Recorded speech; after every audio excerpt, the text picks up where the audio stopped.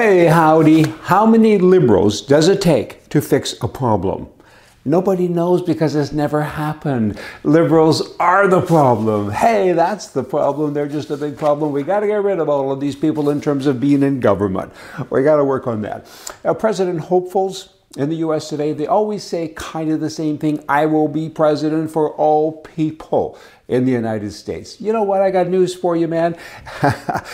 It's not united, the United States. I mean, you can't be president for all people unless you kind of clone yourself. Not even clone, because to clone, you'd be the same person, and we don't need another one of you. Hey, whoever you are. How do you do it? These guys don't know how to do it. Guys, girls, nobody knows how to do it because people are divided. That's not going to change. People are different. Canada and other countries are trying to make them all the same, like a whole bunch of little robots, right? Taking all the rights away and so on. But the US of A, they have a constitution, and people, they're energized to be unique. They want to be unique. They want to be themselves. And now you have a hopeful that says, hey, I'll be good for all of you. That can't happen. There is a way to make it better, but the people who are running for office, they haven't got it yet. They haven't figured it out. With regards to Trump, I think he has. With regards to his policies, I think his policies, in fact, are better for everyone.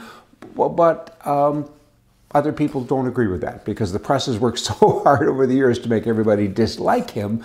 Everybody, people on the left, that's back to that division. There's no facts to support anything, but they're steadfast in their thing about he's a bad person, and it's too bad because his policies would be good for everybody. Ask elected politicians. This is directed at Canadians primarily. Go ask your elected politician if men and women should have the right to defend their lives. Ask them that and tell them this question is a yes or no answer. You can't give me a long political answer. It has to be yes or no. Do you think that men and women should have the right to defend their lives? Get that answer. Kind of interesting, because then what do you do with that information? There's a lot you can do with it. But first you need to get the information, because it's so clouded, this self-defense thing. People right away think of boomity, boomity, boom, boom, and that's not it. It's bear spray, it's pepper spray, it's an axe, it's a club, it's something. And in Canada, it's against the law to defend your life with a tool of any kind. So you need to go to your elected representatives. There's over 1 million rapes reported every year, and women are not allowed to protect themselves.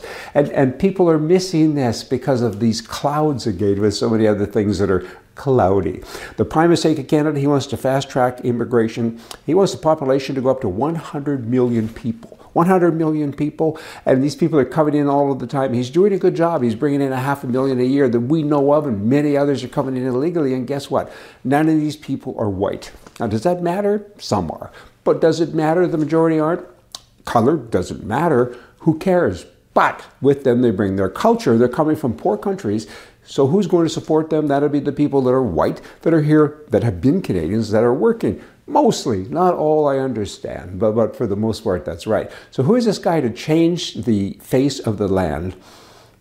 10, 20 years from now, there'll be like 20% of the population that'll be white, old stock Canadians. And Trudeau has said numerous times that he's disgusted by white people. And here's a guy that's white, and he's a liberal. I mean, what's going on with that man? But again, it's not about color. People can fly and go wherever they want. It's about this forced kind of issue. You guys come here from this poor country. We're going to pay your way because you're black, because you're purple, and because you're green, and it's wrong because the Canadian people haven't had any input because these new cultures are coming to their country. New languages, do everything, and there's no work for most of these people.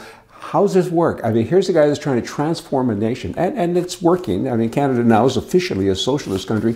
I don't even know if it is that. It's beyond socialism at this point, but this guy has changed everything, and the people haven't had a say. And 70% of all Canadians did not vote Liberal. 70%. But because of this new Westminster system, the English system, he's allowed to be a dictator, and that's what's happened. I'm shocked that people within his own party don't stand up and say, hang on here, what's going on? But that doesn't happen. He picks out little groups, and he influences people in other provinces, elected people, to do the same. heck with the majority, go after little people. Look at Indians. I mean, 1% of the population in Canada is full-blood Indian, and they get like 100% of the money lately, and they don't even vote. It's amazing. In British Columbia, they just got like some huge amount of money. I think it was 10 or 20, oh, here it is, 2.3 million. That's still a lot for this relationship of trust for the marijuana business. I mean, this is the same government that had Health Canada take 3 years or more and to get licenses for the law-abiding citizenry, right? And then they send a dozen people a weekend to make sure that you can't work because you have to deal with all the paperwork. And the Indians don't have all of those rules. They don't have any rules, and they don't even pay taxes. And now they're encouraging them to go out and compete with everyone else. The criminal element is still in business. More than half of the people in Canada still buy their pot from the people they used to buy it from because it's too expensive to do it legally. And the guys that did it legally and went through the channels, they're just about bust. And it's vexing to say the least because it's mismanagement.